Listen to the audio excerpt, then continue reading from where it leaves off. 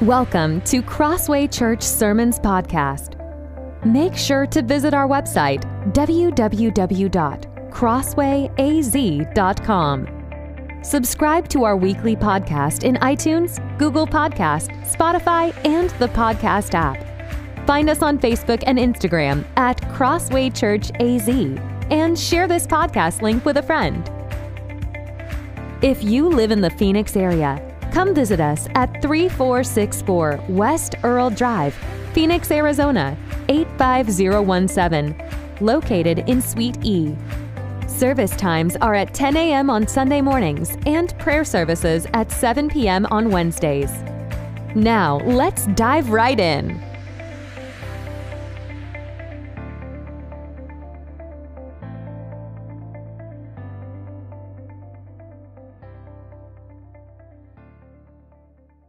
What is going on, everybody?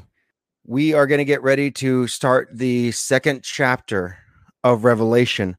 So there is a lot to this. There's a lot going on. So I'm just going to let you guys know now that most likely the way things might happen, we might not even get through all of chapter 2. Trust me, there is so much symbolism. There's so much in it, parallel to what's going on in this world and these churches. So we're going to get right into this. If you can, do me a favor, like this video, share this video, send it out. It doesn't cost a thing to share this thing. So let's get this out as much as possible. I'm going to go ahead and start bringing my two other co-hosts tonight. We got brother Joshua Landrum, and we got Pastor Michael. So hello, hey, guys. Hello. So we're gonna jump right in.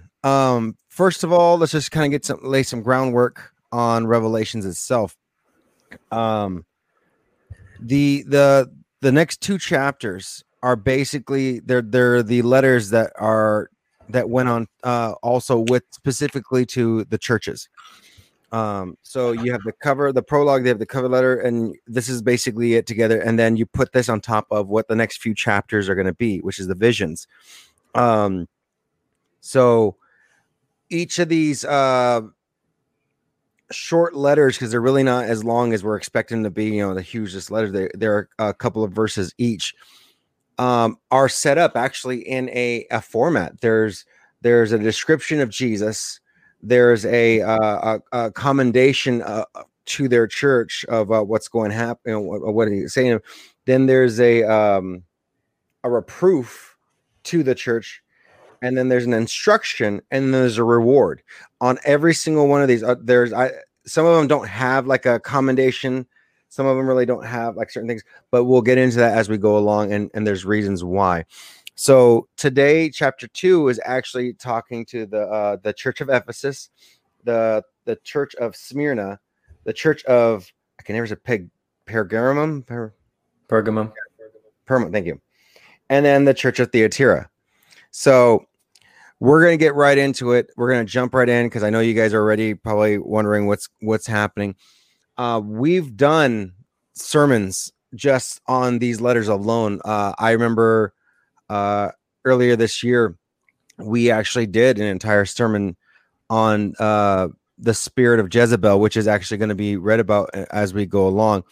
So we're going to dive into that. I'm going to bring back some of those thoughts, and we're going to get right into it. So let me put it up on the screen. All right. Michael, before we get started, was there anything that came up to mind when you started actually studying this? Yeah, there's quite a few things, just depending on what you're specifically asking and looking for. Definitely about that format. I actually, through one of the books that I found, I don't have it. Oh, it's right here. I actually looked this up. I don't know if y'all can see that. It's Revelation by Grant R. Osborne. I actually this is only the book that I really caught my attention, verse by verse. And in it has a 7-point description of how Jesus wrote out the letters. And the first one is the address. The second is the messenger formulas. The third is the strengths. The fourth is the weakness. Fifth is the solution. The sixth is a call to action. And the seventh is a challenge to overcome.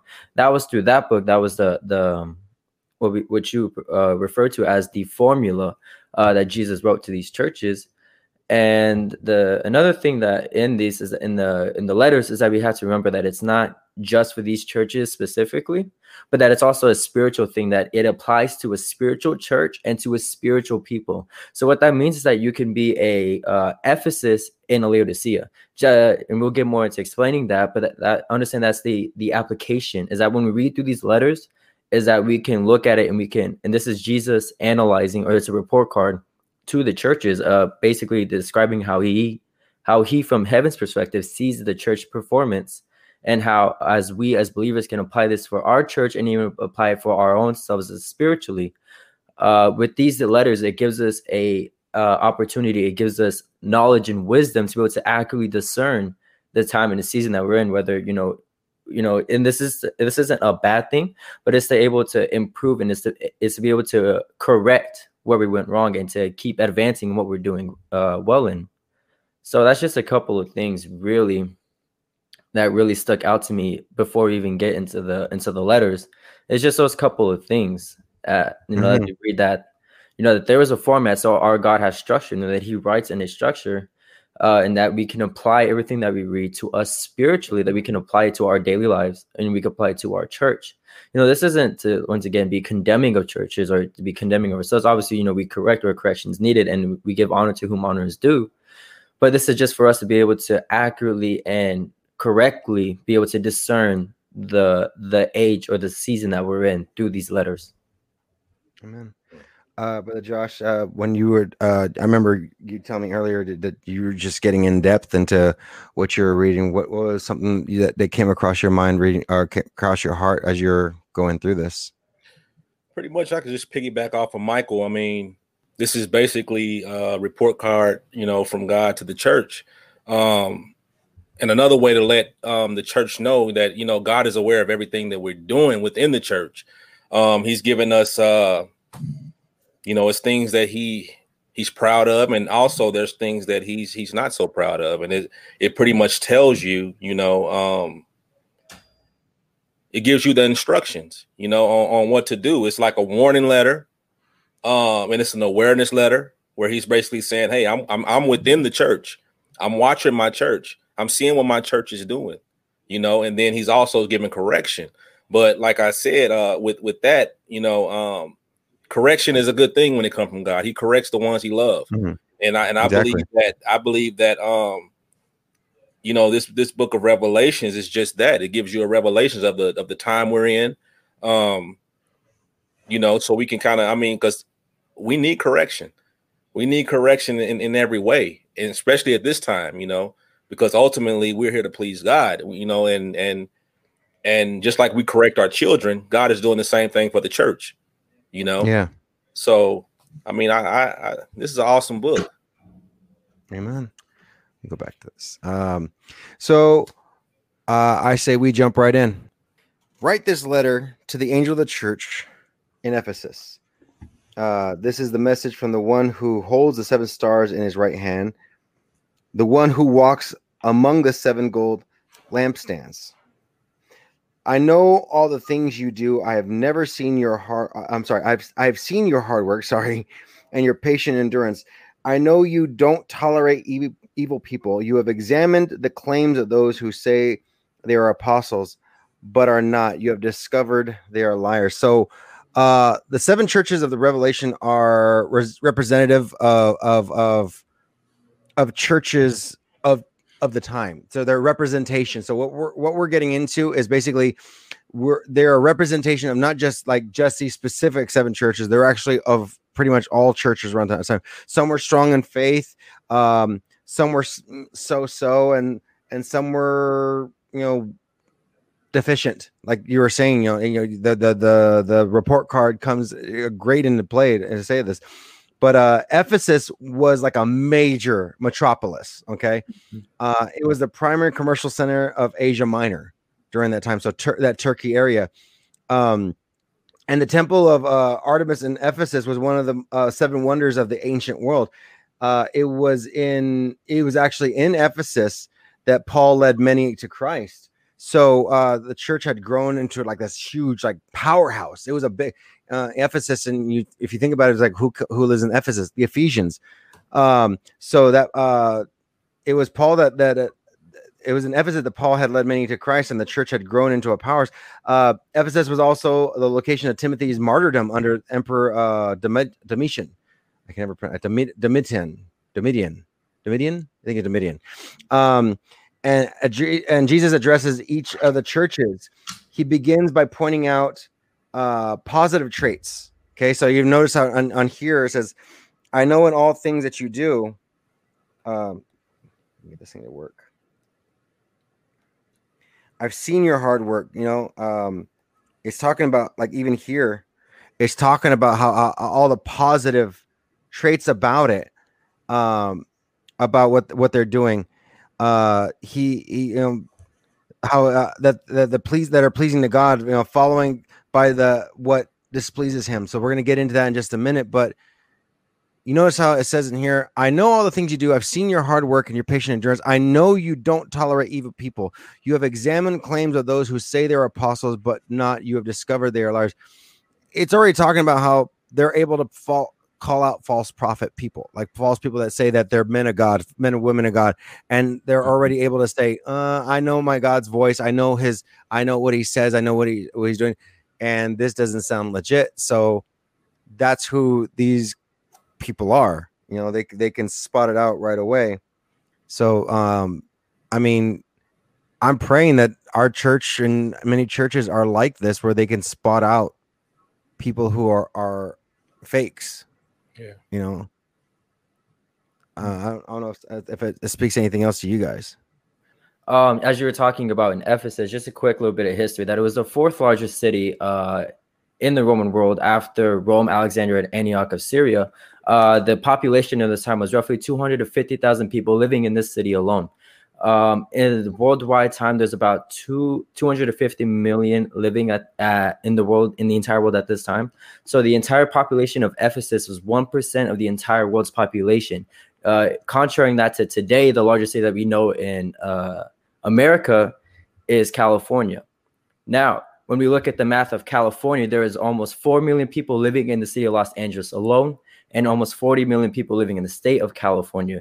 There is roughly 7.8 billion people alive. So not even California, the entire state, measures up to 1%, which would be roughly about 7.8 billion. So about 78 million people. California doesn't measure, the entire state doesn't measure up to 1%. And remember, Ephesus is a smaller geographically allotted space. So when we're thinking about Ephesus, understand the context of how just vast Ephesus truly was. And also remember that Ephesus was the leading city of pagan worship. As you mentioned earlier, that they had temples unto Artemis and temples unto, I believe it was Zeus. If it wasn't Zeus, then it was someone else. Anyways, but they were the leading church, or the leading city in pagan worship of the Roman religion. Mm-hmm. Now, another thing I want to point out is that when we're talking about love, that Ephesus was first known for the love. Now we see Jesus makes mention of love in 3 Gospels, in Matthew chapter 22, Luke chapter 10, and Mark chapter 12. What stuck out to me as I was researching this, Holy Spirit illuminated, was the numbering. So the numbering here is very important. Is Matthew chapter 22, the number 22 meaning authority, the number 12 meaning governmental authority. I haven't looked much into the number 10, but just for the math, for the sake of math, it adds up. So when we're looking into this, because they didn't have love, and we'll get into this later, but understand that in order to walk out in our authority and to walk out in our governmental authorities, that we need the love of God backing us up. And we'll see this in 1 Corinthians chapter 13. And there's so much more that we can talk to, but this is very important. Now, another thing also is, how is Jesus identifying himself unto this church? He identifies himself as the one who holds the 7 stars firmly in his right hand and walks among the 7 gold lampstands. Now, this is important because we see that Jesus is holding the 7 stars, so the 7 angels of the 7 churches firmly in his right hand, and walks among the 7 gold lampstands, which are the 7 churches. So this is important to understand, because Jesus is giving to the church of Ephesus the revelation that he is the one who holds the churches in his hand. He is the one who walks among the churches, holds the angels of the churches. And it's not Ephesus that does this, but it is Jesus. This is to remind Ephesus of who Jesus really is, because they may have fallen out of understanding who Jesus was, because they lost love for Jesus. So that he's reminding them who he is to this church. And that's just important as we go through the later letters to the churches, is that we got to understand how is Jesus identifying himself to the churches. So just a couple of scriptures about holding in his right hand. We have Isaiah 41, chapter 10, Psalms 118, 15 through 16. And the right hand speaks of power, authority, and blessing. It's kind of like when we were speaking about last week, when who can separate us from the love of God? God, we're in the presence of, we're in his hand, who can take us? It's a sign of power. So I don't know if you had anything on that, Josh. No, it's just what really impressed me about that is the fact is, just listening to that letter, it's like a confirmation that God is not a being that's so far away from us. He actually walks within our church. He's closer to us than we think he is, and he's paying attention, and he's reporting and making documents on everything. So sometimes I feel like we could feel like God is so far away, but with this letter, he's just basically telling us how close he really is to us. So I mean, that was one thing that really draw me to that, is the fact of how close of a relationship God actually has to his church. It's not just, I'm going to have you guys worship, he's in the midst, so yeah. So that stood out to me. That's amazing. It's like, even though he wasn't there physically, he was there amongst them spiritually, that he knew exactly what they're going through. He knows exactly who they are, exactly. No matter what you can try to hide, God knows what you're going through. Yeah. Kind of thing. So, all right. That points back to the 3 O's of God that we all can agree and confirm, is that God is omniscient, meaning he's all knowing. He is omnipotent, meaning that he's all powerful, and omnipresent, meaning he's present everywhere. And it's just pointing back to the attribute of who God really is in that letter. So going on, you have patiently suffered for me without quitting. That's a powerful testimony for Jesus to say about somebody, that you patiently suffered for me without quitting. But I have this complaint against you: you don't love me or each other as you did at first. Another version talks about how it says you've left your first love. Yeah. And I remember reading that version and thinking to myself how leaving the first love of the church means like a diminishing, it slowly starts going away. Those who have been married before can kind of relate to that, where they had their first love and all of a sudden they start falling away, and you feel like that loss is kind of building up.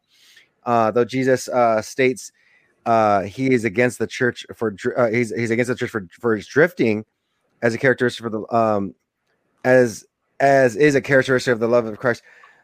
He's still supportive of them. He's still loving of them. He's still caring. He knows that they're drifting away, but he still loves them. So it's also really significant that if you say that, he says, if you notice, he says that you've left your first love, not you've lost your first love. You've left your first love, which kind of signifies that there's room and possibility for the return. There is not just like it's already done and gone with. No, there's a possibility that you can come back.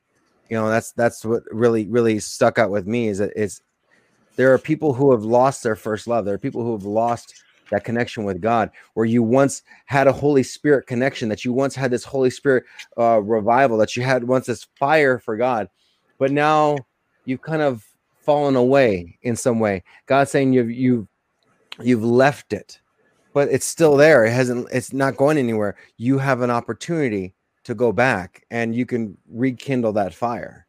Yeah. So I totally agree with that. Just to piggyback off of that, it kind of puts me in the mind when I actually read that text. It's kind of like when for the married people, I don't know, when the effort that you put in dating to get someone, you put in that extra effort to make sure that I'm pursuing this person. I'm trying to just show them that, hey, they have me, I'm my interest, my this. And it's the same thing with God. He's seeking that relationship because, sometimes with things that happen in the church, that relationship starts to fade away, but when we first receive Christ, it's like a fire where we're seeking him. We're searching for him. And that's what the thing that God really wants. He wants you to have that same urgency for him that you had in the beginning, so that your fire won't go dim. We had that massive fire when we first gave our lives to God. We were seeking them. We was pushing for him. But as time went on, sometimes that light can get dim. But God is saying, hey, I want you to go back to the beginning, the fire that you used to have, so that was a real powerful statement for me. Michael? So what is important to me, or what stuck out to me very Holy Spirit highlight, was 1 Corinthians chapter 13. The main theme of that context, or the context of this chapter, is love. Is that love is our motivation. I'm not going to get like too much into reading this, but real quick, I just want to read the first couple of scriptures. It says in the Passion Translation, this is from the Apostle Paul to the Church of Corinth. It says, if I were to speak with eloquence in earth's many languages and in the heavenly languages or the heavenly tongues of angels, yet I didn't express myself with love, my words would be reduced to the hollow sound of nothing but a clanging cymbal. So right here, Paul is saying the importance of love, its importance of charity. Now, in terms of the church of Ephesus, what is very important and very, very, very scary to really when we read it, is that the church of Ephesus was doing all the right things. The church of Ephesus, they were still calling out the sheep, or the wolves in sheep's clothing. They were calling out the false prophets. They were calling out the false apostles. They were still working for God. They were still in ministry. They were still pursuing him, but they just left all their love. That is very scary, because a lot of people, especially in the church, we can get into this place if we're not careful. So what we must understand is that they left their first love because they got comfortable with where they were. They became comfortable with just doing business as usual. It became normal to them. And it's not to say that we don't get a place of normality within the church, but what happens is that they got so used and so comfortable to doing it that they forgot love. They left love out of it. They're like, oh, we got it down to a science. We have a formula. We have programs. We know what to do. So they just relied on their knowledge, and instead of revelation, instead of pursuing Jesus with passion, they now just did everything out of old wisdom, out of old revelation, out of what they used to know, what worked for them back then. That's what they're pursuing everything after. They were still going to church. They were still doing all these things for the ministry, for God's kingdom, but yet they just left love out of it. So if we know that 1 Corinthians chapter 13, Paul states that when because I do not have love, I have been reduced to a sound of a clanging cymbal. That's how this church of Ephesus sounded to God, is that they were a clanging cymbal. Yes, they may have been doing so many great things, but because they left love out of it, their sound was reduced to nothing more than a clanging cymbal. Now, I'm next to the drums during worship, and when the cymbals start playing, when it's just nothing but cymbals, you hear it blaring. It starts to mess with their eardrums. It begins to vibrate your eardrums and becomes an annoyance to your ears, because it's messing with your ear. It's messing with your eardrums, and it starts to, upset you. It starts to get you annoyed because it's not producing any sound. It's just a bunch of sound waves crashing against each other. So that's how this church of Ephesus was sounding unto God, is that they were doing all these things, but because love was not motivating what they were doing, it was just reduced a whole bunch of crashing sound waves into the thrones of heaven. Now, what is very important to understand once again is that they once had a passion, but because they got comfortable with what they were doing, it was reduced to nothing more than a clashing cymbal. And this is very, very scary once again, because we can become this church of Ephesus if we're not careful. Now, remember, this church did not plan on becoming the loveless church. They weren't planning on that. They thought they were doing everything right. They thought they were doing all the good things, but because they weren't pursuing with passion, they received this letter of being called the love of leaving their first love. Now, referring back to what Josh said, when you first fall in love with somebody, you start chasing after them with passion. You don't relent. You want to prove yourself that you love them, so you just chase after them. You want to be with them. You you prove your love to them. This church, they once proved their love to Christ, but they feel like, I've already proved my love to him. Why do I need to keep proving my love? And understand that it's not that Jesus doesn't believe that that we don't love him, but it's that we constantly prove our love and our passion for him. One last thing. 5 characteristics. This is out of the Passion Translation. Notes on 5 qualities of the church, and this is found in the footnotes. Ooh. And it says the first one is the working for the kingdom. Now, if you don't have, I don't know if the Bible app shows the footnotes, and if you don't have the physical Bible, but if you just want to jot down the notes real quick, it says in the Passion 5 qualities of the church, or they should be known, is the first one is working for the kingdom. Number 2 is persevering. Number 3 is not being tolerant of sin. Number 4 is examining the claim of ministries. And number 5 is enduring trials bravely. And it says, yet doing all this without a passionate love for Christ, for Jesus Christ, weakens our power and witness in the world. It literally, not having love for Christ weakens our power and our witness to the world. And we're all commissioned to preach the gospel. But, just understand that it weakens our witness to the world when we don't pursue God with love, when we don't do everything with love and with passion for Jesus Christ. Going on to the next verse. Look how far you have fallen. Turn back to me and do the works you did at first. If you don't repent, I will come and remove your lampstand from its place among the churches. I want to read you a different version. It says, remember therefore where you have from where you have fallen, repent and do the first works, or else I will come to you quickly and remove your lampstand from its place, unless you repent. Now, check this out. That's actually kind of a big deal that a lot of people don't understand what he's talking about here. Once again, it's symbolism. It's a representation of stuff. So Jesus is advising the church to remember its initial enthusiasm, its initial fire, like Brother Josh was talking about. Like remember when you first got saved and you wanted to go save the whole world. You want to go, how can I go share the gospel to people? How can I go share this to everybody? When you first got saved, you got excited and you wanted to share it like crazy. Jesus is telling them, go back to that. Go back to that. He urges us to repent and go back to the church's first works. And when he says remove your lampstand, it means to place judgment on the church and remove its representation at the throne of God. That's what it means to remove your lampstand. There is a judgment coming if you do not repent. There is a judgment coming. And notice that he's not saying this to the sinners. He's saying this to a church. Right. This is saying to people in the church. There are people who are going to church, and this is going to be hard for people to take. But better is a rebuke, open rebuke than hidden love. So what we're trying to tell you, this is something that needs to happen to the church, that we need to go back to that enthusiasm, or you're going to lose your representation at the throne. Notice that Jesus uses the word quickly. This urgency gives his warning, adding significance that it's going to happen, whether you like it or not, that if you're not careful, you're going to be a part of the judgment that loses your representation at the throne, meaning that you will not make it to heaven if you do not get right with God, because there is a judgment coming. That's right, man. You said it all, man. It's a judgment coming. And like I said, I feel like this whole scripture is based off of judgment and instruction. God basically puts the consequence out there. And like a lot of people within the church don't want to accept it, but God said this is what it is.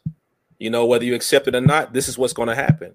So it's like a warning to the church, that it's time to go back and repent and move like it's your first love again. Pursue me, pursue others, because like I said, when we first got that fire, we're ready to go heal the world, but somewhere down the line, we allow that fire to get dim, and God is not looking for, he's not looking for he wants that flame. He wants the fire, and that's what he wants to operate through, I just feel like, it's a deep scripture.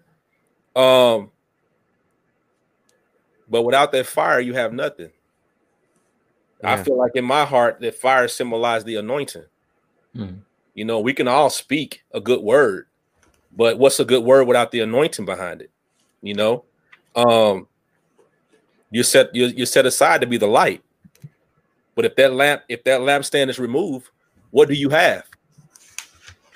What power do you have? Yeah, that's pretty much exactly. I mean, when you have your lampstand removed, it's like you're saying you have lost your presentation, you've lost your authority, you've lost all power, you've lost everything. So when it comes time to pray, when it comes time to speak the anointing over someone, a prayer over somebody, you've lost that because you stepped away from God, where God called you to be.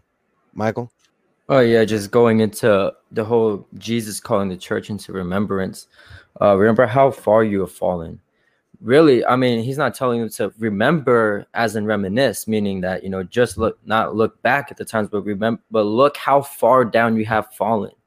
You know, a lot of people would say, you know, for this nation, you know, oh, I used to remember when, you know, not the good old times, but how strong we were as a nation, how united, and look how divided we are as a nation. So what Jesus is saying here with remember, he's saying, look at how zealous you once were. Look at how on fire you were. Look how passionate you were.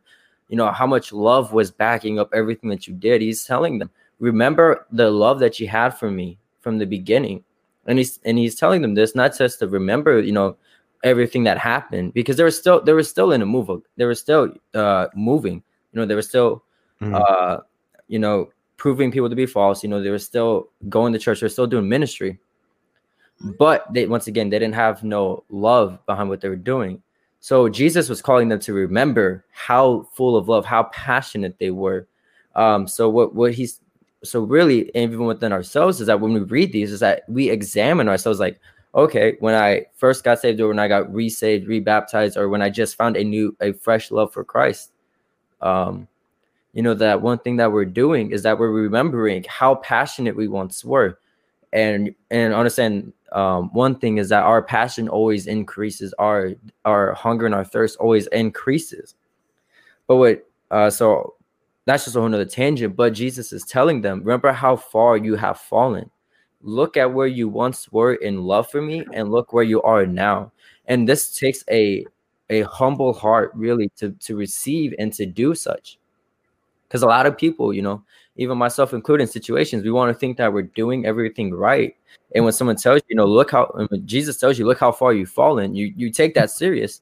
But, you know, and they did, because they got themselves right. But, you know, we look at this, and this is once again like ourselves, that we look at it and we're just like, and we got to reevaluate, you know, our passion, you know, our love. Has it been tainted? Has it dimmed throughout the times? And another thing is that when you're evaluating it, when you're remembering, is that you remember how when you're looking back, understand Holy Spirit will illuminate what went wrong, or where you lost, where you initially started to lose your passion, and he will show you what happened in those stages and how you can correct it and get back up there where you once were in your zeal and passion and love for Christ. So that's just the amazing thing, is that, you know, God he will show you something, and he will show you how to get back to where you once were, or he'll show you something of where you used to be and how far you've came along the road. So when we're reading this, you know, as with every single letter, you know, we read it and we look at and we evaluate ourselves with it. You know, we don't just read it and say, oh, that was a good scripture or a good letter. That doesn't apply to me, because that's pride. You know, if we say that doesn't apply to me, that's pride. And that's most likely a demonic spirit blocking you to what you truly need to be understanding and reading. So when we're reading it, you know, we come into the Bible in a place of humbleness and meekness, and, you know, and submitting to the word of God, and allowing the word of God to have its work in us, that it would change us and transform us into more like Christ. So as we continue on with these letters, just always, you know, when you read it, you know, evaluate yourself. You know, is this me? And you'll know if it's you or not. You know, when you read it, like, okay, no, this isn't me, and it's not something prideful, but it's just a genuine Holy Spirit led evaluation. It'll always be fruitful. I love how when we get into these scriptures, there's the, I love what you're doing. This is how this is what you're doing wrong. This is how we can fix it. It's not not just it's not all like doom and gloom. It's like saying, you know what, hey, this is what you're doing. Let's fix this. And it continues and it gets even better. So let's go back to the next one. The next one says, but this is in your favor. See how he kind of goes back? But this is in your favor. You hate the evil deeds of the Nicolaitans. What was it? Did we heard it? Like Nicolaitans. Just as I do. Now, check this out. The Nicolaitans, I can never pronounce that. They were like, I know, right? I thought you said you were going to be the one that messes up. No, it's me. All right. They were some messed up people because they were very, very greedy. They were just they were known for having devious lifestyles, and they were known also for having some false teachers among them. So if you notice that it says, I mean, we can pull it back up. I just had it. It says, but this is in your favor. You hate the evil deeds of the Nicolaitans. It didn't say you hate the Nicolaitans. It says you hate the evil deeds. You hate what they're doing. It didn't say anything about like, oh, you hate them. Just like God didn't hate the Nicolaitans. Yeah. He didn't hate the people. He hated what their deeds were. Yeah. That's why people are like wondering, like, well, good, does God hate all such? No, he doesn't hate the people. He loves the people. For God to love the world, he died. He died for them. He hates the deeds of what's going on. So this is a representation of what's going on around you. You think about your, people who don't love God, people who don't go to church. That's who they are. They're like they connect with the Nicolaitans. God doesn't hate them. He hates the deeds that they're committing. So I don't know if that struck a chord with anybody else. I mean, I know it definitely with me, because especially like the idea of that when people say, well, you don't like me because I'm this or because I believe this or I do this. No, we don't hate you. We just don't like your deeds. We despise, because that's what according to the word of God. Yeah. Next one, verse 7. Anyone with ears to hear must listen to the Spirit and understand what he is saying to the churches. To everyone who is victorious, I will give fruit from the tree of life in the paradise of God. So here Jesus is calling for repentance. Anyone who hears this must listen and understand that he's saying to the churches, to everyone who is victorious. He's basically calling for repentance. Anyone who overcomes is victorious. But the book of John gives us a definition of an overcomer in 1 John. I wrote it down right here. 1 John 5. John defines the victorious one as a believer in Christ when Jesus states in this verse, I will give to eat from the tree of life. He's referring to eternal life. He's not just saying there's just an actual tree. No, he's saying I will give you eternal life. So what you do here, to everyone who is victorious, I will give fruit from the tree of life in the paradise of God. Meaning that if you decide to repent, if you come back to me, I will give you eternal life. Just like John 3:16 states, whoever believes in me shall not perish, but have eternal life. The next letter, before we get into that, I want to remember we were talking about the formulas. Let's go over the formula real quick of what the first church was. I'm going to share mine, and Michael will share from his, because like obviously we both got different kind of study material for this content. So the description that you saw was actually at the beginning. It talks about how Jesus holds the 7 stars and he walks among the lampstands. Okay.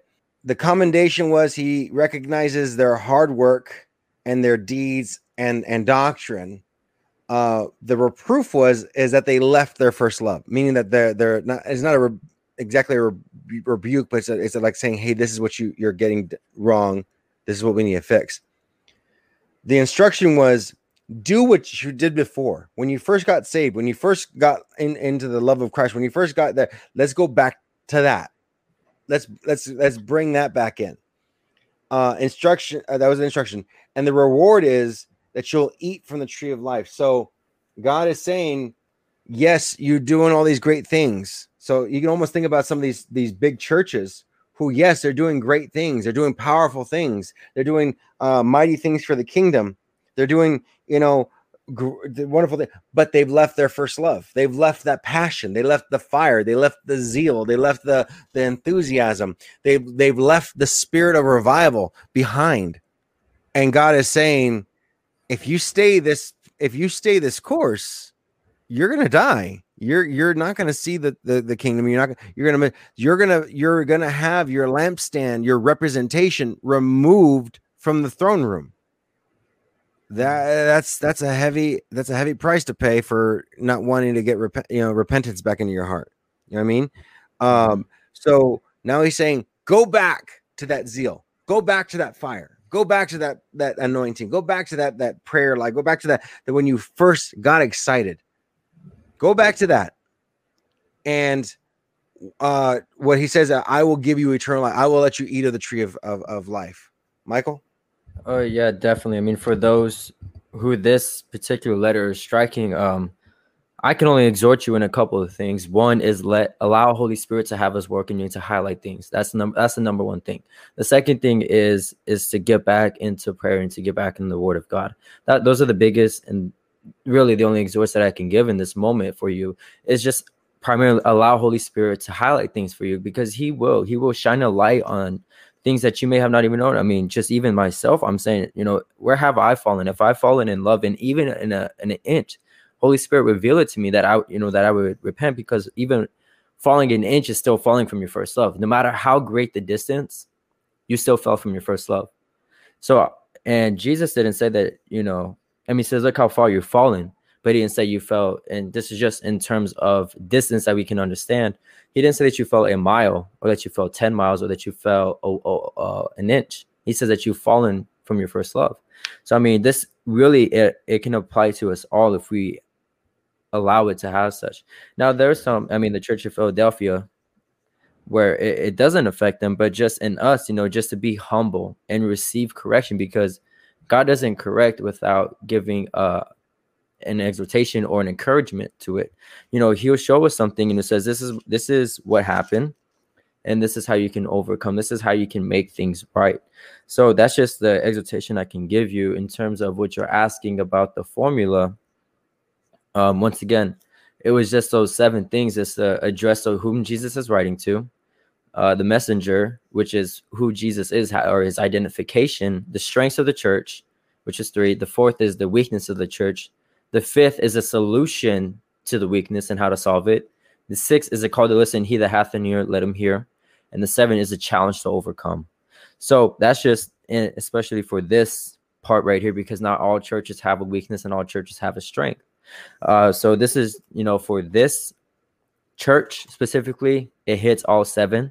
So when we're looking at it, I mean, just really, this is just, we're just going to sit under it and let it speak to us and not try to force anything or even reject anything. And let's just, just be humble and receive it, and just receive the correction, receive the, the exhortation, the second wind, if you will, to advance in getting back to your first love. Josh? Yeah, it's just basically, to me, it's just like a self-evaluation. Like Michael said, just taking it with a humble approach.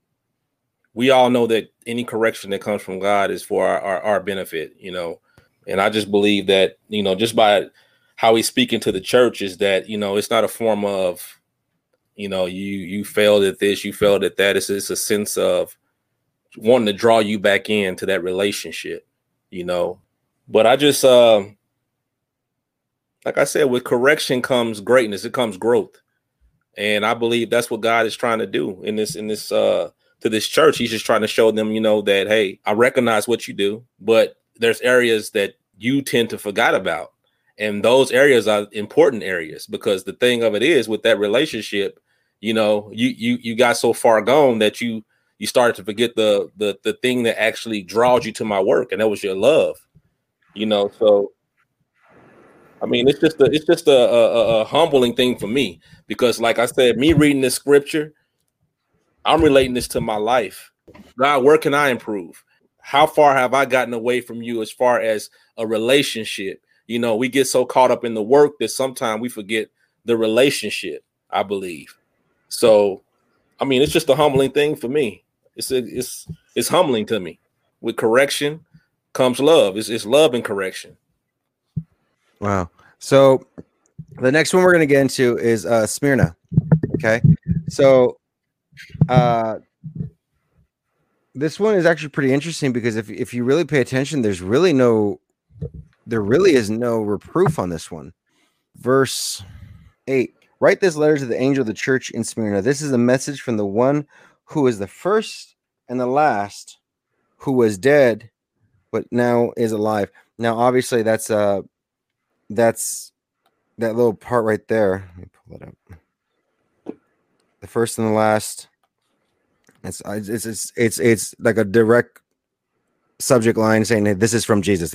This message is not just from John. This is from Jesus. So I always like that, where how he has different formats of saying who it is. So if you really pay attention to the beginning verse, the beginning part of the letter, it's always like something like that, which is really cool. I know about your suffering and your poverty. So real quick, Smyrna was actually a major seaport city. They were known for making wine, and many of their other temples, with one dedicated to actually Emperor Tiberius. But the people of the church were basically poor. Okay, so that's why it says, I know about your suffering and your poverty. So even there is confirming there was a very poor church. Yet, as we go along, there is no rebuke. Instead, Jesus extends comfort and support. So what I love about Jesus in this is God's never going to kick you while you're down, but yet he will bring about a rebuke when you need to hear it. Okay. It says, I know the blasphemy of those opposing you. They say they're Jews, but they're not, because their synagogue belongs to Satan. Now that hits hard, because in this day and age, it sucks to say, it's really bad to say, that there are churches fighting with other churches for place.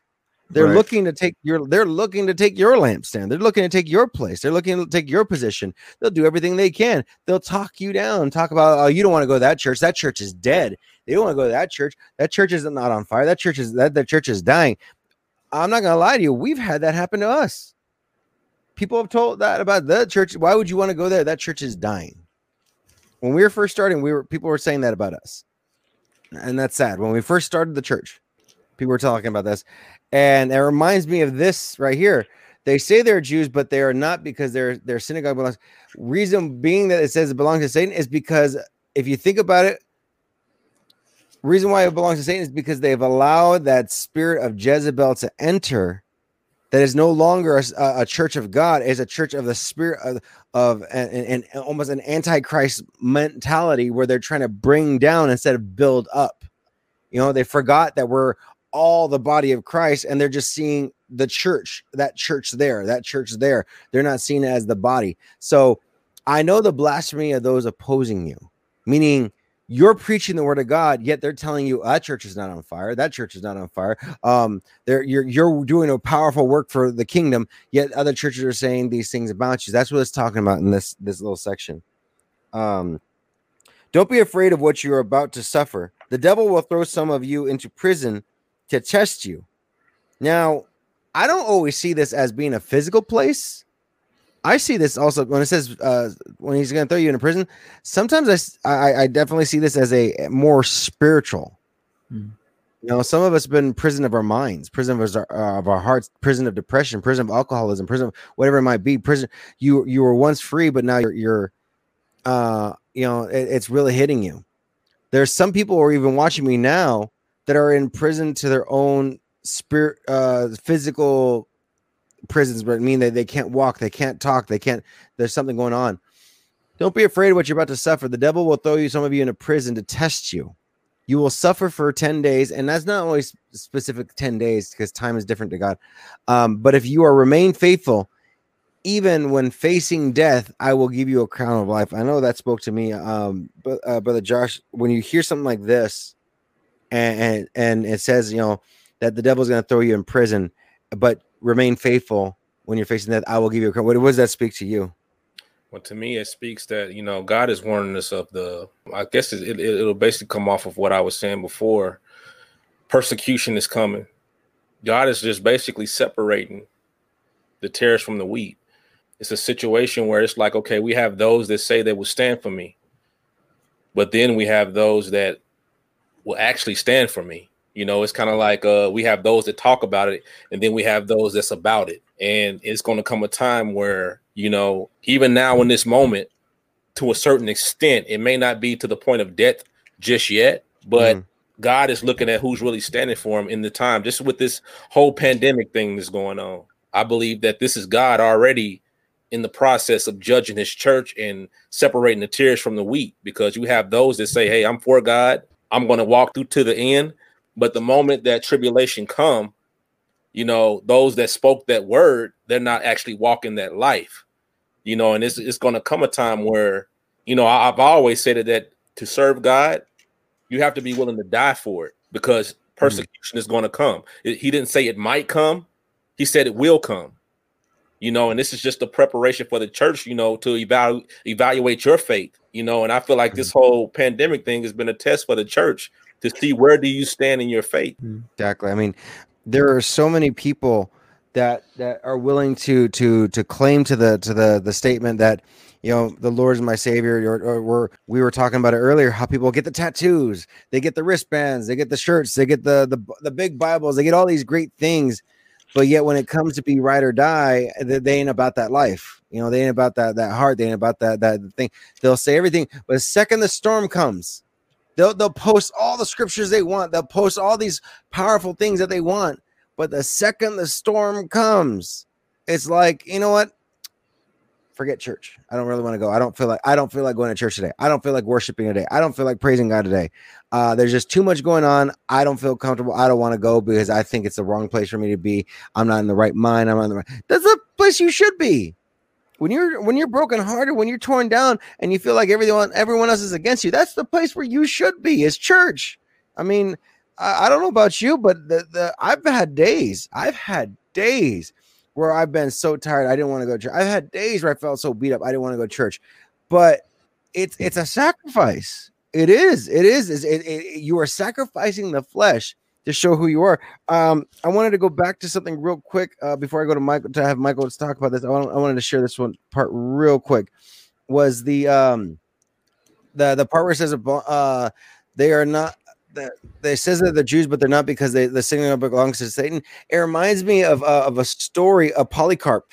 Polycarp was like a martyr, and what happened was during this time when he was basically martyred, there was Jews that literally went and got the firewood to burn him. Okay, there were people that called themselves Jews, and they went and got the firewood to help, you know, to martyr him. What is that about? You're going to go through situations where people who call themselves Christians, who do everything they can, who push and say, like, I'm a Jesus lover, what would Jesus do, and all this stuff, who will turn their backs on you on a dime if it does anything to help to push their agenda. So, Michael, I don't know what's it going on you when you hear this, Michael? Yeah, I mean, just going off of what Josh said. In this time of coronavirus, I mean, God's been exposing a lot of things within the church. I mean, just our complacency in a lot of things, you know, our complacency in attendance, our lack of zeal, you know, just the way that we have built the church. You know, God's been exposing a lot of the things within the church. Brother Josh was speaking about the wheats and the tares. And real quick, I do want to touch on that. Matthew chapter 13, verse 25. And what Jesus, I'm just going to sum it up really, really, really quick. Jesus said that the heaven's kingdom will come to compare to a farmer who planted good seeds in his field. This is out of the Passion Translation, for word. But at night, when everyone was asleep, an enemy came and planted poisonous weeds among the wheat and ran away. When the wheat sprouted and bore grains, the weeds also appeared. Within us, you know, even just in the context of the church, you know, that the enemy has planted weeds, you know, seeds or weeds within us. And also, and I should point out the very last part of this parable, because it's so important, because really this will change the way that you see, or even that you just do a lot of things in terms of the weeds. And it says the farmer responded that this has to be work of the enemy. The workers replied, "Do you want us to go and gather up weeds?" He said no. So the farmer says no. So God would say no. If you pull out the weeds, you might uproot the wheat at the same time. You must allow them to grow together until the time of harvest. At that time, I'll tell my harvesters. So harvesters in biblical terms, we even see this in Revelation, that they are angels. that there's angels of harvest. At the time, I'll tell my harvesters to make sure they gather the weeds first and tie them all in bundles to be burned. So within us, within the context of our own personal selves, and even as the church in general, is that we always allow God to do the work. We allow God to release the angels of harvest. And this is obviously talking about, because it talks about tying up the weeds to be bundled up and burned. So it's talking about hell. It's just talking about believers. But even within us personally, is that we don't go after it and we start tearing at the weeds, because if we tear at the weeds, we might tear at the wheat. So we always allow God to do the work, because when we allow him to do the work, he always has a purpose and a plan in the way that he does it, that it will always save the wheat, because we never want to lose any wheat among the weeds. I mean, even just losing one wheat is devastating. So we allow God to do that. Now, in context of what just happened in Smyrna, Jesus identifies himself as the beginning and the end, the one who became a corpse but came back to life. So as we were talking about earlier, is that every identification Jesus gives to a church is personal. So here, as we see the church of Smyrna, they're going through a lot of situations. Jesus is saying, I am the beginning and the end. So this is to give the church of Smyrna hope. It's to give them a something to hold on to, and a lot of prophetic words that we receive personally. It's to help us in our dark times. We'll have someone speak a prophecy over us or speak life over us and say that that the situation we're going through won't last long. Jesus was speaking that to the church of Smyrna. He was saying that I'm the beginning, the end, the one who became a corpse became outside. So he's telling the church of Smyrna who I am. He's telling them of who he is.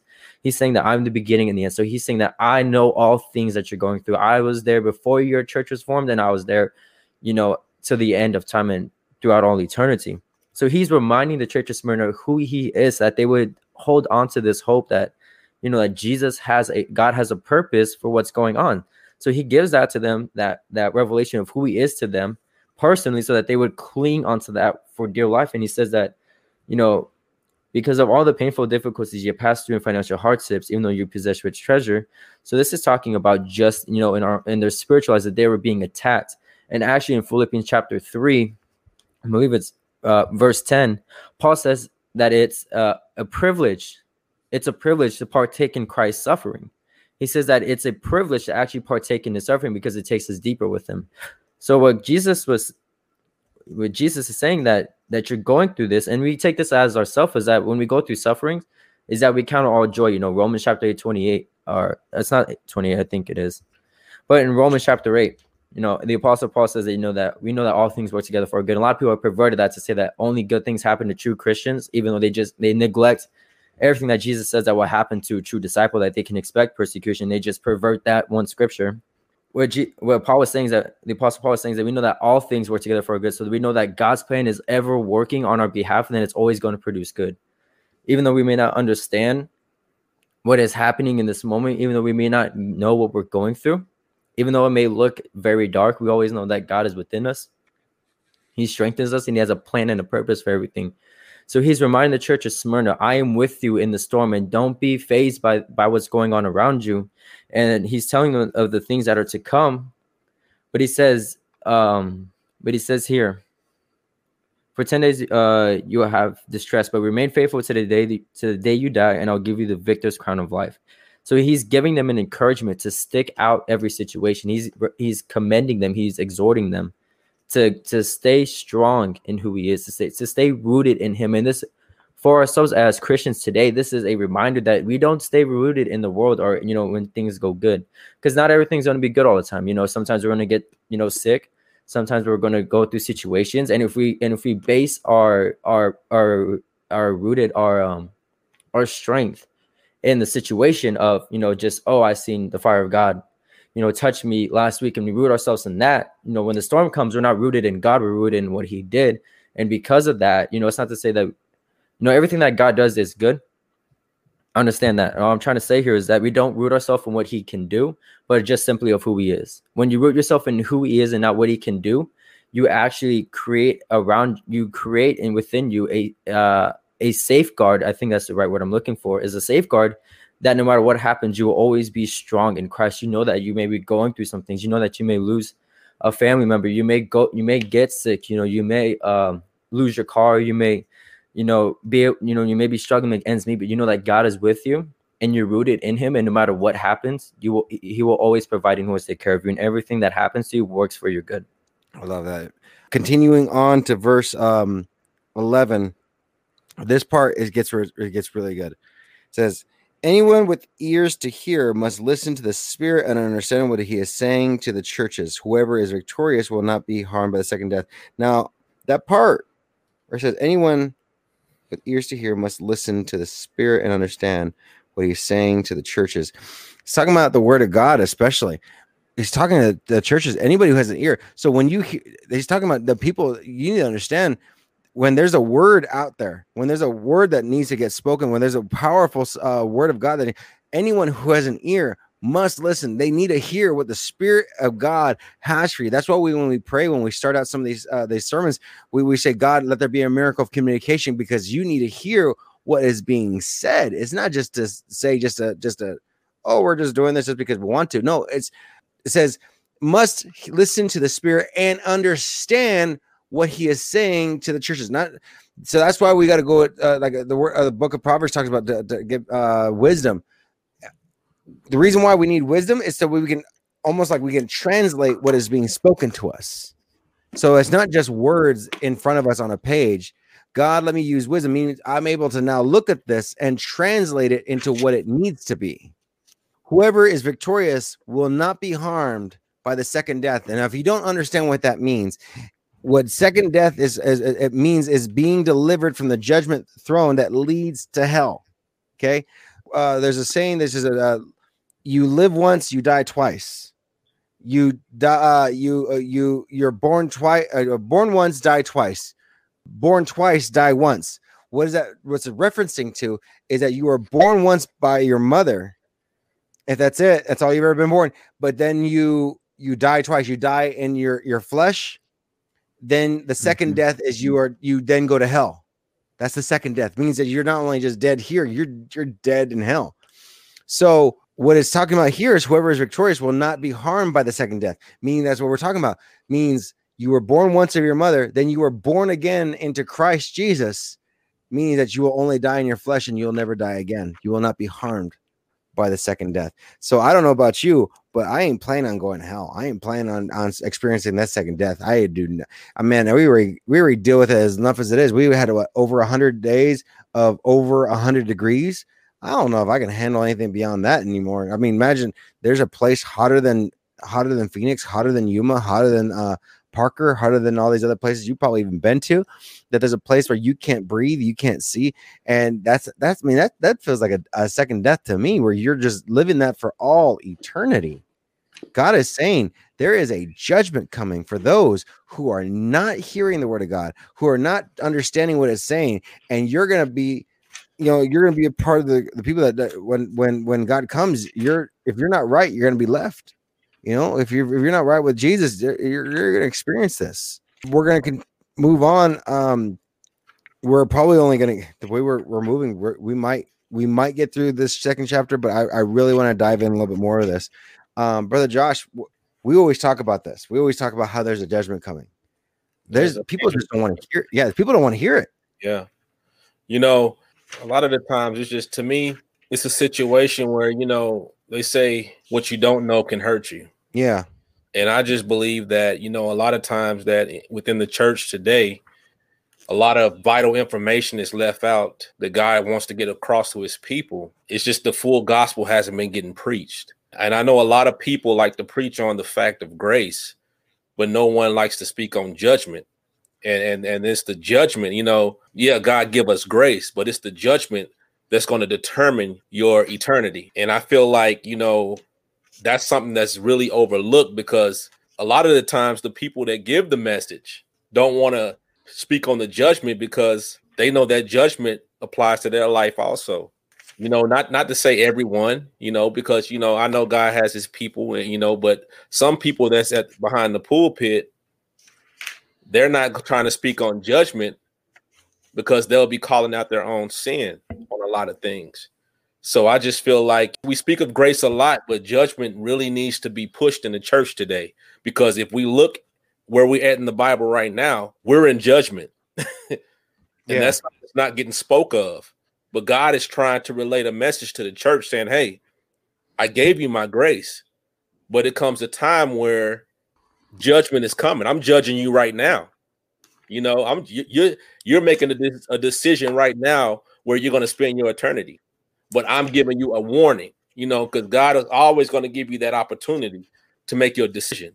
But it comes a time where that grace is going to cut off and you're going to have to face judgment. Yeah, I mean, just scripture that really sticks out. Jude, in the book of Jude, so the book preceding Revelation, in the 7th verse, it says, in a similar way, the cities of Sodom and Gomorrah and nearby towns gave themselves to sexual immorality and the unnatural desires of different flesh. Now they all serve as examples of those who experience the punishment of eternal fire. Now remember that heaven and hell are eternal. This is probably the weightiest thing that we have ever said this whole night and probably will ever say, is the realities of the eternity of heaven and hell. It's eternal. You know, once you're in hell, there's no getting out. That's really the scariest thing for people, is that there is no hope. Out of John Ramirez, now I'm just quoting off the top of my head, when he said he went to hell, when Jesus took him to hell, the experience of it. He said that, and this is quoting him. He says that when he was there, that the earth was moving and that it was breathing. It felt alive. That he felt hopeless. He felt despair. He felt there was no way to get out. He obviously said, you know, that it was very dark. It was very gloomy. There was strong warmth. And really, I mean, it's just, why would we want to be in that? And then just in Revelation chapter 4 and throughout the book of Revelation, we'll see the vision of heaven. And it's just, why wouldn't you want to be in that? And there's been other people who've experienced heaven and hell, and they've given their testimonies of the beauties and the glories of heaven and the terror of hell. And it's just, once you hear that, the Bible says that we're accountable for what we know. And once you know this, you're accountable for it. So on the day of judgment, Jesus is going to say, you knew about heaven and hell, and you still didn't make a decision. So you're going to be judged for what you know. You know this, you know truth. You know, when you're hearing, this Bible said, you're hearing truth. You're hearing the word of God spoken, and now you're accountable for what you do with it. So really, you know, when we're hearing this of the eternity of heaven and hell, because it's eternal, there is no other way. And really quick, I just want to touch on this, because a lot of people always say, you know, why would a just God give an eternal punishment for a temporal sin? And it's not, and it's this reason. It's that we're sinning against an eternal God. So what is an equal punishment is an eternal punishment. Understand, you're sinning against an eternal God, not against a temporal God. So in our times, in human times, you know, the judgment is based upon, you know, the severity of the damage. Now understand, all sin, you know, it has the weight. You know, you're sinning against an eternal God. So I understand, we're sinning against an eternal God, and the punishment for that is an eternal punishment. You know, if you're to kill someone here on earth, you would be charged life, because that's a punishment that equals the crime of the person. So now when you're sinning against an eternal God, that's the equal punishment, is an eternal punishment. Now understand that our God, he does not want all people to perish. Actually, in 2 Peter chapter 3, verse 9, or verse 19, I'm sorry, out of the Passion Translation. And I'm just reading the Passion just because I love the Passion Translation. I mean, it really opens up something about the heart of God when you're reading through it. In 2 Peter chapter 3, verse 19 or 18, I'm sorry. And I keep it up in my room because just a reminder to me. I can't find it, but it says that God desires that not all men would perish, but would come into repentance. It is literally the will of God that we all come into repentance. It is his will that we come into repentance. He doesn't want us to perish, contrary to what a lot of people say. Who says, "Oh, he takes joy in sending people to hell," and he doesn't. Understand that God is a judge, so we're gonna look at God as a God, the judge. You know, so he's making fair and equal judgment. You know, you wouldn't want to judge laying off just even one person. You wouldn't want to judge, you know, someone who killed someone to let them go free, because it's not right. It's the same thing with God. He is a fair and just judge who judges accordingly.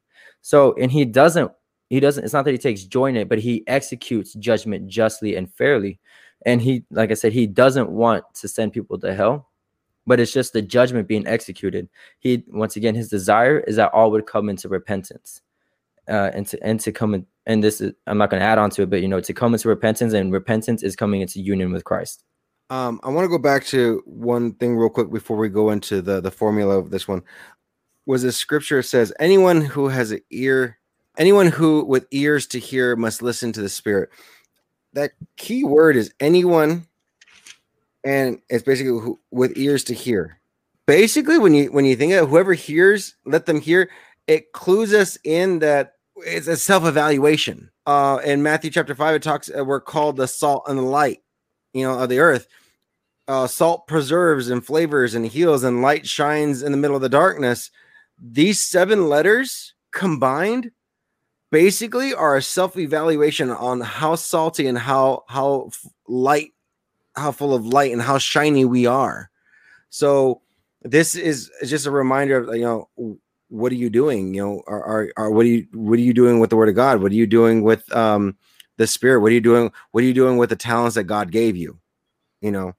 So I think that was something that really stuck out to me. Was it, like we said earlier, how it's it's almost like a self-report card. It's a self-evaluation.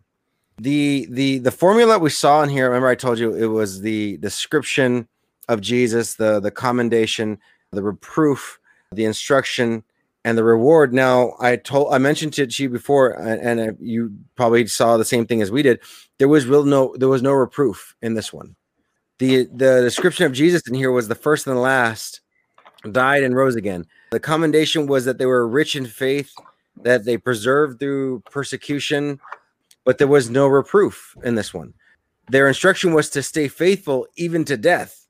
And people can't even do that now. Remember, we talked about earlier how there are people that they ain't about that life. They can't stick there. They can't stick it out. You know some people that probably have been that way, where they're Christian one month and then all of a sudden they're not Christian the next month because Halloween's coming up and I want to go hang out with my friends. I'm Christian in September, but when it comes October, it's time for me to go get that candy. It's time for my kids to dress up. It's time for my kids to go hang out with their friends, to go party. I'm Christian this day, but we're not Christian this month. There's people that are just like that, where they're half in one time, half out the next time. But there's people like this church who are faithful even till death. Stay faithful to death, and what happens is you will get the victor's crown and eternal life.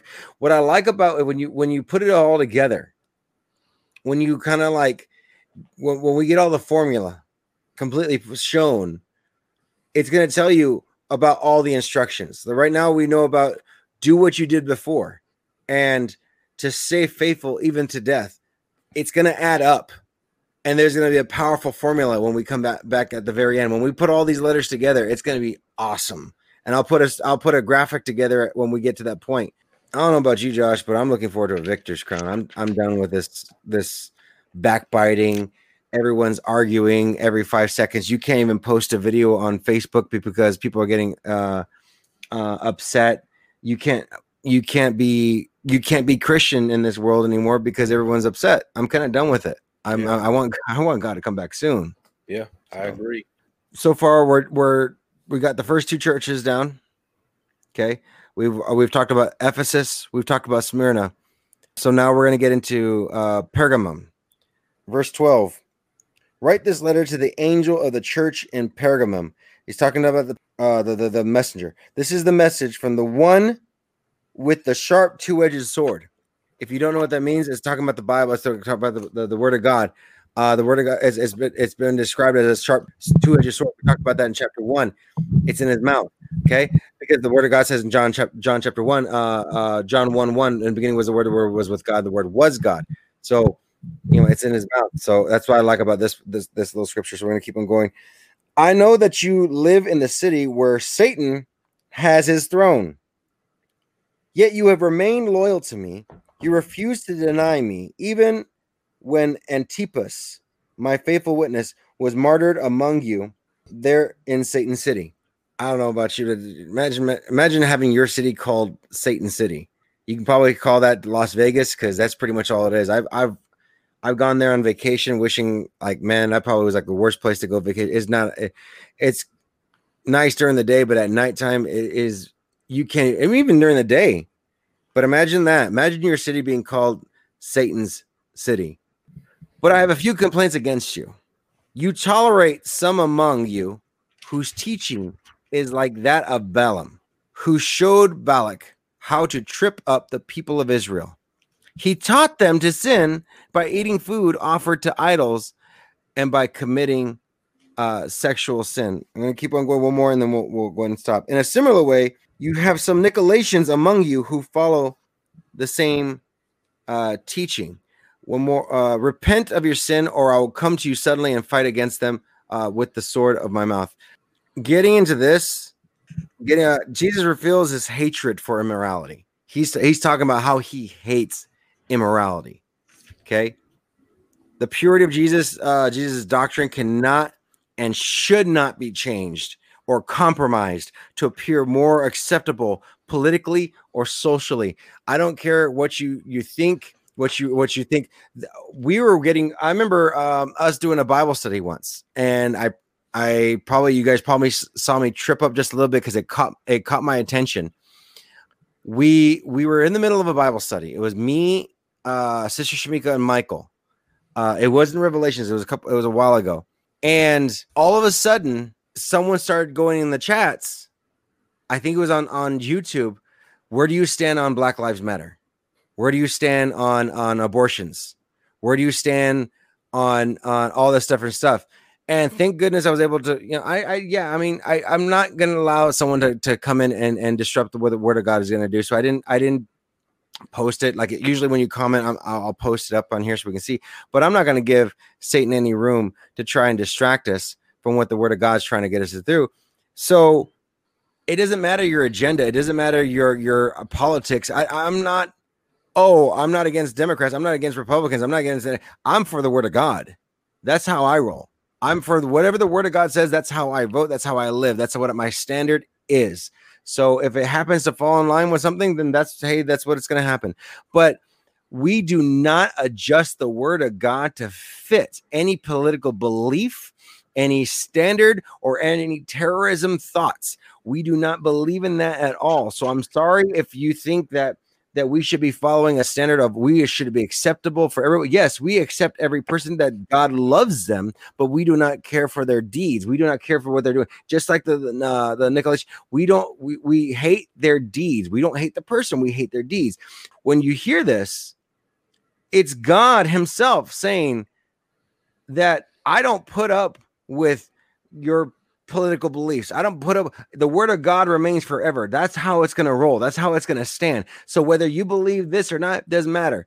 I believe in the word of God. God trumps everything. I'm sorry for the use of word, but that's the word that it is.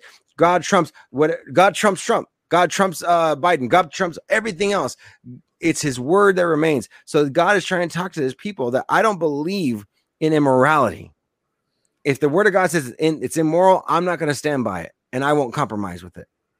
But there are too many churches, just like this, who have allowed compromise to come in. They've allowed compromise. I don't know if you can't say amen, say ouch, because that's a hard word right there.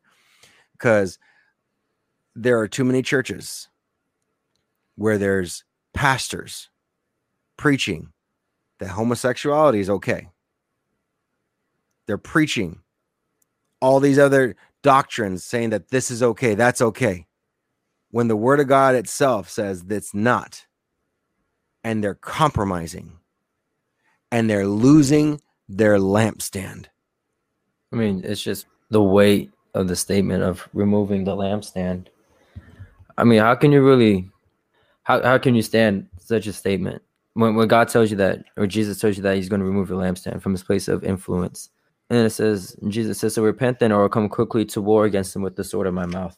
I mean, Jesus warring against you. I mean, you'll see in the book of Revelation later on that you won't win. No matter how many armies you pull together, all of Earth's armies cannot defeat our God. So I don't want to be at odds with it. That's just weighty. I mean, you just sit there and you just like, and the realization hits you of just like how serious everything is. I mean, just how serious this all is. Now, tying into what we were just talking about in Psalm chapter 5, I'll pull both King James and the Passion Translation for this, but Psalm 5, chapter 4, in the Passion, it says, I know that you, God, are never pleased with lawlessness, and evil ones are never invited as guests in your house. Psalm 5, chapter 4 in the King James says, for thou art not a God that hath pleasure in wickedness, neither shall evil dwell with thee. That's just because people say that, that, people will pervert literally God's love into something that it isn't. People will do.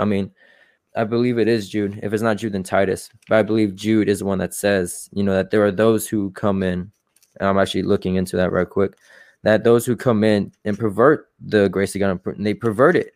They pervert it so it fits their morals. And really, a lot of these pastors are the wolves in sheepskin that are out for their own gains under demonic influence and under demonic inspiration. In Romans chapter 11, verse 5, this is just the inspiration for us as believers, is that in Romans chapter 11, verse 5, it says, in the Passion says, and that is but one example of what God is doing in this age of fulfillment. For God's grace empowers his chosen remnant. Understand that if we are the remnant, we're empowered by God's grace to live through the darkness. We are empowered to live in these hard times. It's just, God gives us the power, the Holy Spirit's within us to embolden us, to strengthen us, that we would do his will. I just wanted real quick in this message, in this letter to Pergamum, the description Jesus gives of himself is a very, very, very, very scary description. And it's scary as this. In the Passion, it says, for these are the words whose words pierce the hearts of men. It says that in the Passion, the footnote says, the one who has a sharp double-edged sword, which is an emblem of the word of God. This sword is not meant to destroy his beloved church, but is meant to pierce and circumcise our hearts. It has two edges, for it both blesses and corrects us. So understand that when God's word speaks to us, when it cuts us, understand that we receive the cut, it blesses and it corrects us. It does not destroy us, but it blesses and it corrects us into growing into God, into our union with him.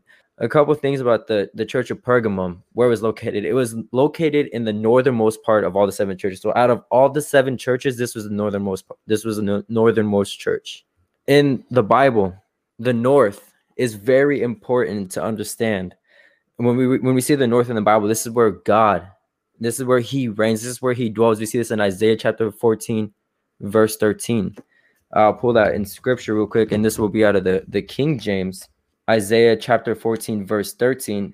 And this is very important as we understand the north, as this is where God dwells.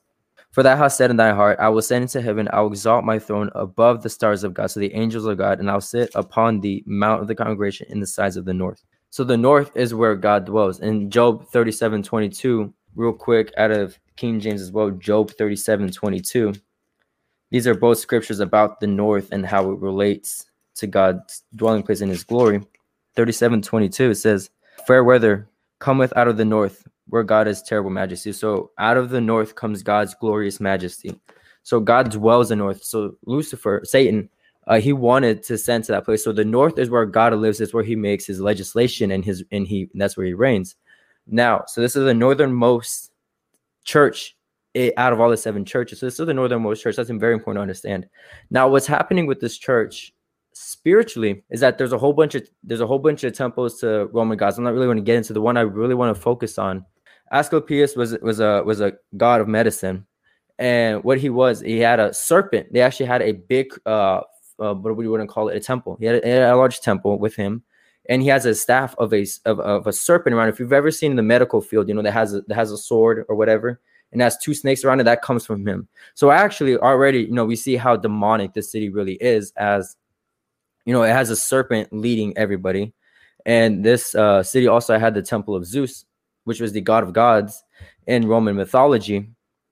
And so you could already see how demonically backed this city was. And this is where Satan, where he was sitting enthroned spiritually because of everything demonic, all the pagan worship that was happening. So this is a nation that would be hostile towards Christians because Christians were the remnant. This church was the remnant. They were standing strong in everything that happened. This is our takeaway for tonight, is that, that no matter what happens, no matter the pressures of the world, that we always have grace that empowers us, and that God will always be backing our sound you know, even though it may look like we're in the synagogue of Satan or the city of Satan, you know, that God will be with us. He will be strengthening us. He will be, you know, as we lift our voice and shout, hit the Lion of the tribe of Judah will shout with us, and the angels will shout with us. When you hear this, Josh, about God bringing a judgment and no compromise, what do you think is going on in the church right now? There's a lot of compromise going on in the church, I say, because I feel like one scripture that I was looking at was Galatians 1:6-7. It says, I am amazed that you are so quickly deserting him who called you by grace of Christ for a different gospel, which is really not another. Only there are some people. Well, I'm not going to say some people. My man, that's a hard hit. Keep going. Which is really not another. Only there are some who are disturbing you and want to distort the gospel of Christ. Oh, I think that message speaks for itself. You know, it's very self-explanatory that a lot of people are deserting the full gospel and taking parts that benefits them. Yeah, treating like a buffet line. Yeah, you know, and I feel like that's a big problem in the church because the whole, you know, the Bible, God says preach the whole gospel. He didn't say bits and pieces. And the judgment for those who do that, you know, the last thing I ever want is God's wrath and on me, because that's scary alone. But you know, God's expression behind how he feels about that, to preach partial, he gave full instructions, but we're given only a percentage of what he's saying. You know, and the judgment behind that, I mean, it's something that you would never want to imagine. Right? You would never want to imagine the judgment behind that. You know, so like I told, you know, me, I'm sorry. I love everybody, but in the same sense, I love God more. So if it's something that I have to say, I'm going to say it, because the thing of it is, we all are held accountable for what we do. And to know that God say, preach my whole word and you preach partial, you're held accountable for that. And also you're held accountable for those souls that you didn't reach because you withheld what God wanted you to say and do. And that's a major judgment coming upon you, because the God sees that blood on your hands. Wow, man. It brings to mind when people try to do everything they can to make it palatable for people. People don't understand how God can be a God of miracles. So let me try to make it more understandable to you. For those of you who actually went out and watched that movie about Noah and the Ark with what was his name? Not Noah and the Ark, the other one, the Ten Commandments one with Christian Bale. I think it was Christian Bale, where they tried to justify why the River Nile turned to blood. They said all these crocodiles were killing each other, and it just filled the river with blood. They try to explain why there was pestilence and flies. Is because all these cows died and maggots were everywhere, and that's how nobody can just accept on that God is a God of miracles to do things. So they try to make it palatable. Hollywood does the best any way possible to make it palatable and understandable. They're willing to change the word of God to fit their narrative. That's what they do. That's what the world does. So they will make it compromisable and they'll change everything. We're going to read this last verse, and we're going to wait on the next book, because I'm telling you on the next letter to Thyatira, it's going to be fire, because it talks about how they're in bed with Jezebel. So we're going to wait on that one. We're going to do that one. We're probably going to have to separate this out in a bit. So I'm going to read the last scripture one more real quick before we get going. Anyone with ears to hear must listen to the Spirit and understand what he is saying to the churches. To everyone who is victorious, I will give some of the manna that has been hidden away in heaven, and I will give to each one a white stone, and on the stone will be engraved a new name that no one understands except the one who receives it. I don't think a lot of people understands what it means to be an overcomer. Jesus promises to fill the needs of his faithful followers. He's talking about those who follow after me, who say, I will take care of you. I'll give you manna from heaven that you've never seen before, that you've never experienced before. I'm going to give you a blessing that you've never touched before. I'm going to bring you out into another level that you've never experienced before. That's what God is trying to get to understand of these people. To everyone who's victorious, I will give some of the manna that has been hidden away in heaven, and I will give each of the one a white stone. I will give you a new name. But people have called you before; they're not going to call you that anymore. What people have put upon you, they're not going to do that to you anymore. I don't know about you, but that excites me. I've been called many things in my life. I've been called many names in my life, but I want God to give me a new name. I want God to give me a new blessing. I want new manna that I've never touched before, a new glory that God's never showed me before. I want the power of the Holy Spirit to pour out in my life like I've never experienced in my life. And that's what this is saying about. I like that part. I will give you some of the manna that has been hidden away in heaven. It's like, I don't know about you guys ever done this. I've probably done this. I'm pretty sure I've done this. If you got kids, you probably done this. So don't judge me. I've tried hiding ice cream or like that in ways of like, oh, you can't have this. You're allergic. Oh no, you can't have these cookies. It's got nuts in it. You're allergic. Or it's got cherries in it. You won't like this. It tastes bad. It's meant for grownups. Where it's like you put things away. So I've done stuff right. I've hidden like ice cream sandwiches in bags of peas in the fridge. So don't judge me. There's some of you have done that. Okay, I'm not the only one. Where you put stuff away, where you put the good stuff away. Okay, you've me or like okay. I have a deep freeze where I have like it's just stacked with meat. Or there's the big steaks. Where's the big ribs? I kid you not, it looks like a butcher shop in there. I put all the good stuff in there, and usually every now and then, when Josh, when you came over, I pull out from there. I pull out the good stuff. Imagine what it's like that with God. Now check this out. This is in the book of Revelations. This is the book of Revelation. This is after Exodus. This is after, the miracles. This is after Jesus' ministry. This is after all that stuff that you've already read from Genesis all the way to Jude. So now it's saying, I will give you what you have yet to even see, and it's going to come your way if you stay faithful. Can you imagine that God's about to give you something that you have yet to even understand or see? There's something in manna that you have yet to taste. There is a manna that you have yet to even grasp onto, that is coming your way. It's on the way if you just remain faithful, if you just stay and get that victor's crown. You don't understand it. Jesus opened up the eyes of the blind. He unstopped the deaf ear. He helped the mute to speak. He walked on water. He did all this stuff, but yet there is still coming a victory. There's still coming a power. There's still coming a glory that you have yet to even taste of. It's on the way if you remain faithful. Yeah. Mm-hmm.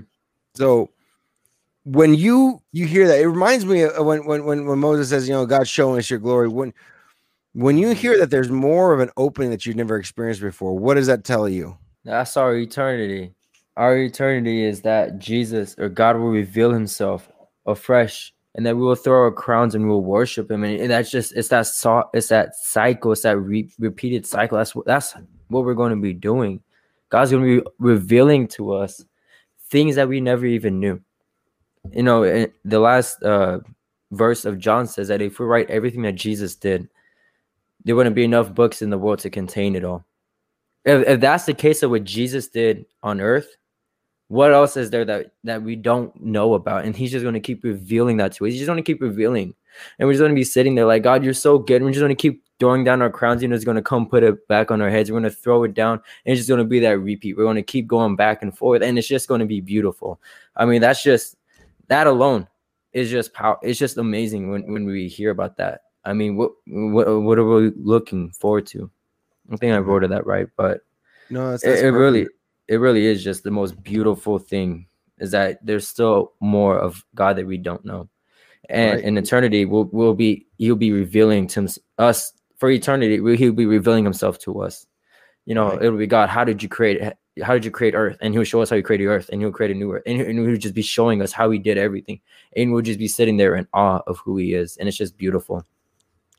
part of me really hopes. I mean, I'm praying that God's got like this big screen TV and he's going to show us, like, he would say, hey, God, can you put it on rewind, the creation of earth? God, can you show us how the flood went? I want to see, like, I would love, from all the imagery we've seen in the Bible, I would love for God to show us stuff like that. I mean, Josh, when just hearing that scripture, just show me your glory kind of moment. It almost reminds you of that song, I Can Only Imagine. What do you think? I mean, I just know it's going to be amazing, man. I mean, it's not really no way to put it in words. I mean, because, I mean, God is already showing us amazing things even in this time, but just to show us more, it's really no way to explain it. And it shows you that the suffering is worth it. I mean, when you look into your eternity, you know, and the things that we deal in this world right now, it's nothing compared to the blessing that's coming our way and the things that God is going to reveal to us and give to us because of suffering for his name's sake, you know. So I just think, man, I'm just ready to see every wonder, you know, like, I got a lot of questions that I want to, you know, I just want to answer, you know. So I think it's going to be awesome. It's going to be amazing. Like, God, what was the name of the boy? Because you don't really read about it. What was the name of the boy who brought the fish and the loaves of bread? You know, they don't say his name. I would like to know his name. I want to know what his name was. That'd be kind of cool, stuff like that. Like the hidden stories behind that. So thank you so much for joining us this Monday night. We know we went a few minutes over, but we thank you guys so much for being with us. Don't forget, next week we will get into the end of Revelation chapter 2, and we'll be going into Revelation chapter 3. So I'm telling you, next week is going to be a hard-hitting letter, because it talks about a church that has allowed Jezebel in, and Jezebel is no joke. So why don't we go ahead and pray as we get ready to dismiss. Father God, I thank you, God, for your word. I thank you, God, for what you've spoken, God. Yes. Let it be a seed planted in our hearts, God. Let our hearts be good ground. Let us not just stay here with the word, God, but let us take it with us everywhere we go. Let me study and show myself approved, as it says in 2 Timothy, God, a workman that need not be ashamed of the gospel, God. Right now, in the name of Jesus, God, I thank you for everything you have done, you're doing, and continue to do. In Jesus' name we pray. Amen. For those of you who are watching, those who are here listening to us on Spotify, make sure you share this as much as you can, so that way people get to hear it. If you want to get prepared for us next week, if you want to get prepared and get understanding, maybe you want to understand what's going on, go ahead and finish reading chapter 2 and then start beginning to read chapter 3. So we're going to get into those. We're going to definitely focus a lot on this next letter, which is the letter to Thyatira. So really get into that. Understand who Jezebel is. Understand what the spirit that's attacking the church is, the spirit of Jezebel. It feels like it's time. I know I preached on it a couple months ago, but maybe it might be time to me dust off that sermon and redo it and get back into it. And I think it's time for us to teach about Jezebel again, because people don't understand that Jezebel is not just a person. It's a spirit that attacks you. When you think that you're under depression, that's a spirit of Jezebel. It's like a spirit of control. It's a spirit that's trying to stop revival. That's trying to stop the power of the Holy Spirit. That's trying to stop you. It's a spirit that's trying to stop you. People always think that a Jezebel is a person. It doesn't always have to be a person. It could be the spirit that is oppressing you and stopping you from the growth and prayer and the Holy Spirit. So thank you guys so much for joining us. We got a wonderful time. Do me a favor, hit that like button. Make sure you share it, because the more likes we get on this, the more people in your friends list gets to see it. So I'm going to make sure when I get off right now, I'm going to share this again. Love you guys so much. God bless. Have a great night. Thank you for joining the Crossway Church Sermons podcast. If you are blessed by this message and would like to donate to our ministry, visit our website, www.crosswayaz.com, and click Give.